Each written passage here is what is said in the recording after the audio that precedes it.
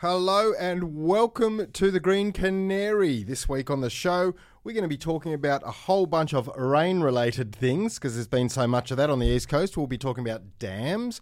We'll be talking about what exactly was behind this week's floods.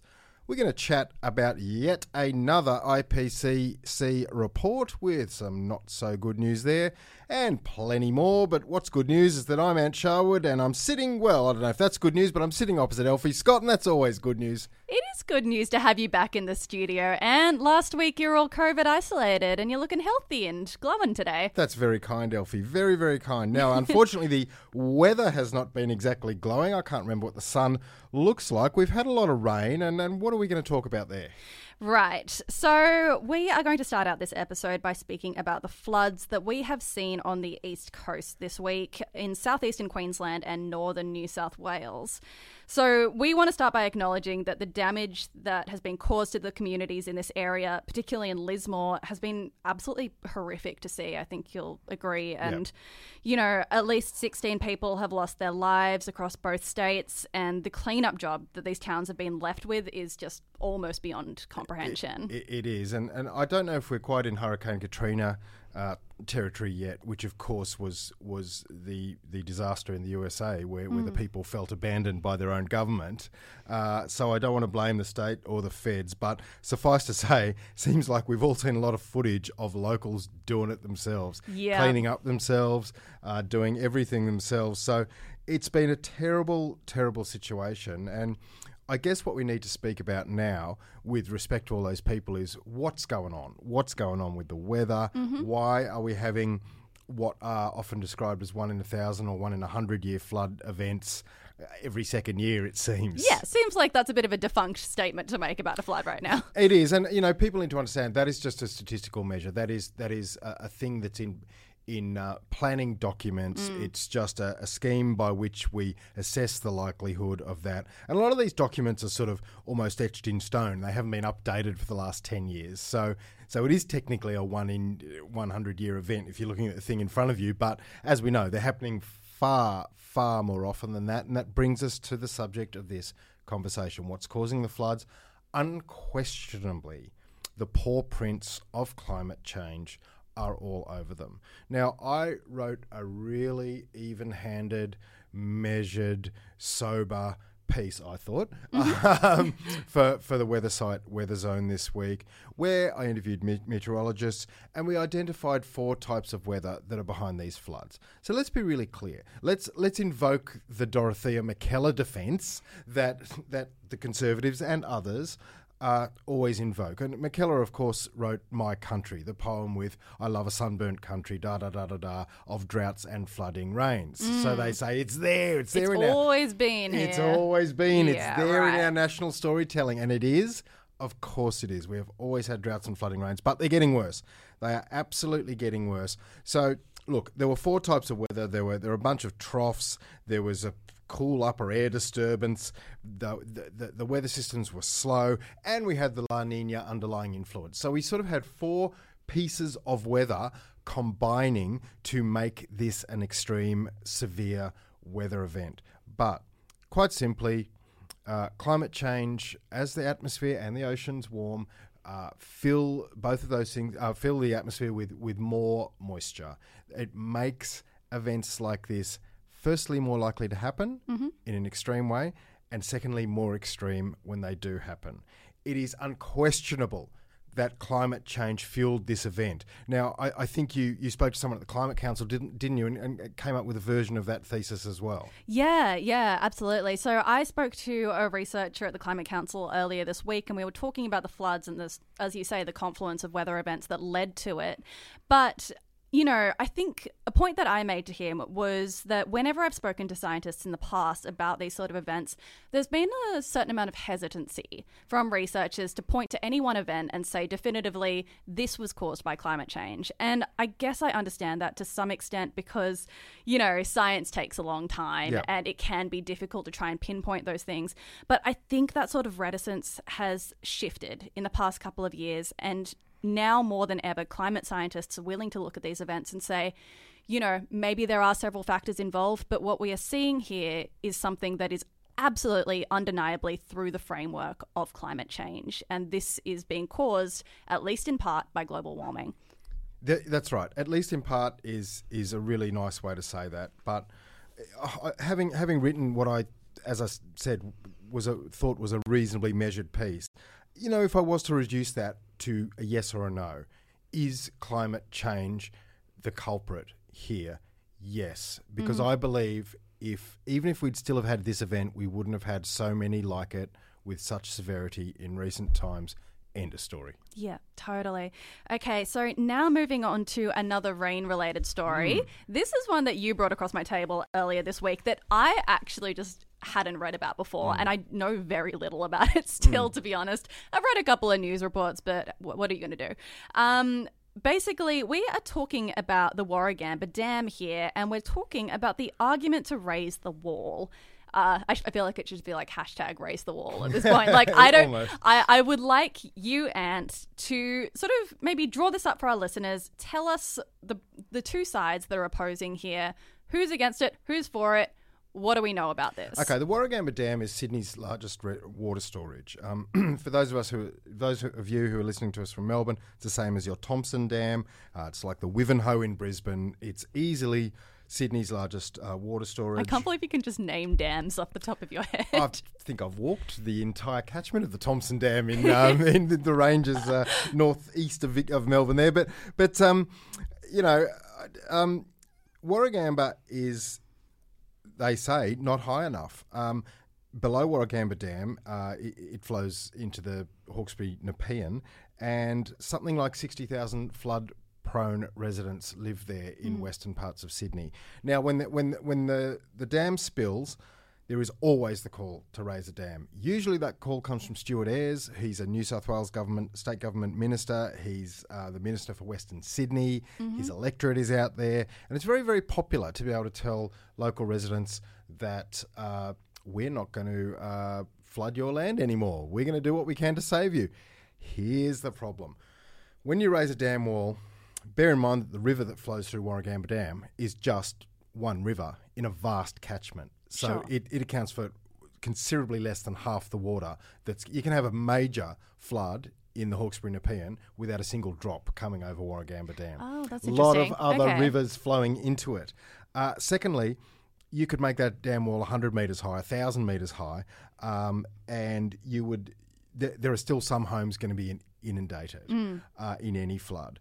So you're reducing the number from something like 60,000 to 10,000. It's significant, but it is, look, long story short, Elfie, it's not the be-all and end-all solution. Got it. And also, third thing, there's a thing called the levee paradox.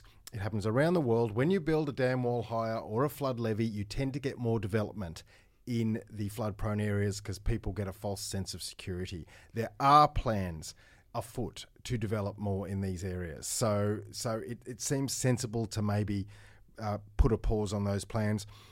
But to me, one of the most important things is that when you raise a dam wall, you inundate a much larger area behind the dam. Now, I spoke this week to Harry Burkett. Harry works for the Kolong Foundation for Wilderness. They're a Blue Mountains-based organisation, and he also is a spokesperson for Give a Dam. That's GIVEADAM. And Give a Dam is vehemently opposed to raising the Warragamba Wall. Had a chat to Harry, and here's what he told me about why that's a bad idea from an environmental perspective. The reality is we have UNESCO World Heritage Committee, the advisors to the World Heritage Committee, already saying that this project is actually in contravention to the World Heritage Convention that we signed up to in the 1970s. This project would mean potential endanger listing of the Blue Mountains. There are a whole suite of threatened species, plant and animal, that live upstream in the impact area from raising Warragamba Dam wall. Not to mention the Indigenous sites that exist up there. The fact is, this place is World Heritage for a reason, and we can't just go about unilaterally destroying it. It's there to be preserved for the whole of humanity. It's not there to be preserved at the whim of a minister who has interest in downstream floodplain development. That is I don't necessarily mean pecuniary interest, but does have, interest in expanding the urban footprint in the floodplain downstream. So that was Harry Burkett from Give a Damn, and putting the case forward not to build the dam for environment reasons. There's a pretty dirty fight going on in New South Wales at the moment. Deputy Premier Paul Toole said, "Stop coming up with excuses and not allowing these dams to be built or raised where they need to be." Kate Fearman of the Greens in New South Wales says, "How dare the Deputy Premier use the death and destruction caused by these floods to guilt trip the public into supporting the National Party's pet project of new dams." Oh, those are fighting words. It's a good stoush, and dams are a really interesting issue. To the Nats, they're a bit of a be-all and end-all. Build dams, solve problems. Right. Is that their national logo? Their motto, sorry. Pretty much. But it's never that simple. And you just knew this issue was going to come up when we had floods in the Sydney Basin. It'll come up next time we have them. But generally speaking, better flood mitigation strategies with things like better evacuation. People live on a floodplain. That's a shame. For a lot of people, but it's a fact of life as well. Raising the wall will never get rid of all floods. There's a lot of people that need to be evacuated more efficiently. There are things the government can do beyond spending a lot of money on an environmentally damaging wall. Yeah, totally. Okay, so let's move on to the next story, which is another IPCC report. Good Lord. Okay, so the IPCC, the Intergovernmental Panel on Climate Change, I believe, off the top of my head. Yeah, I did it. They released their second part of the 6 assessment report this week. So basically, these assessment reports are broken down into 3 parts. The first part being a report that looks at what the climate is actually doing and where it's projected to be going. That report was released at the end of last year, if you remember. And this part of the report looks at the human impacts and the ways that our lives will be affected. Too long didn't read segment of this. It's terrible. Obviously. It's another alarm bell. Antonio Guterres, the head of the UN, said that the report read like an atlas of human suffering, which is just He's wild. been very poetic lately. We've talked about that in our newsletter. We spoke about it briefly with regards to plastics last week as well. So good on Antonio for firing up and not speaking like a bureaucrat. I think, Elfie, long story short, is that this part 2 of this major report came at the wrong time. I think the world's got a bit of report fatigue. It came during Ukraine, the week that Russia declared war on Ukraine. Ukraine and floods. It's been so much. Then we had Shane Warne dying, which was a huge news story in Australia. And there's just too much going on for people to process yet another bad news report. But there is bad news in there.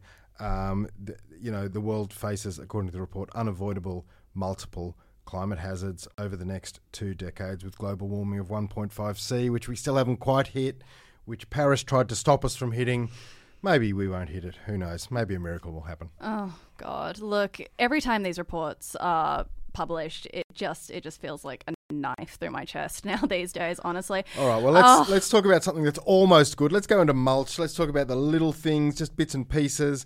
And as mentioned, we did speak last week about the plastics treaty. Yes, this is good news. Well, it's almost good news. I mean, it's on the way to being good news. No, we're never going to sit in the corner and make a treaty in New Butte. Now we've got a treaty, but we do need a treaty on plastics. We're pouring $10 million. No, we're not. 10 million tonnes. 10 million tonnes. It'd be nice if we were pouring $10 million to stop plastic. 10 million tonnes of plastic waste into the world's oceans each year. And you and I had a chat before the pod about how do we know how much 10 million tonnes is? We frantically Googled the weight of an elephant. Which is 6 tonnes. Yeah, a big one. Big African elephant. More likely like a small car. Small car's just over a tonne. So if you can think of 10 million tonnes... 10 million cars. Like Citroens, like 10 million Citroens being poured into the ocean, you know what I mean? I could listen to you say Citroen all day. But just that O and E subtly removed from each other, yet still said together. All right, so that's the first thing on our list.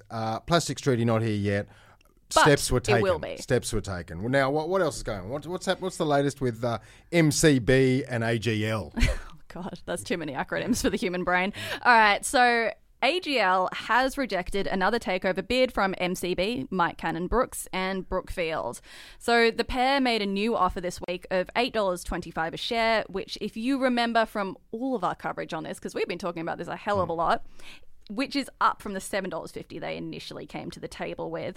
But the board of AGL met again and they have rejected it again. So Mike Cannon Brooks announced on Twitter that the consortium was putting their pens down and walking away, which it sucks. And it was really exciting for a moment, and now it seems the dream has fully died. Don't know. It still feels like shots across the bow to me. I have a feeling this could be like a John Farnham tour. It might be the last instalment until the next last instalment. So look, fingers crossed. That'd be nice. That was a bit of a boomer reference there, but anyway, look, move on.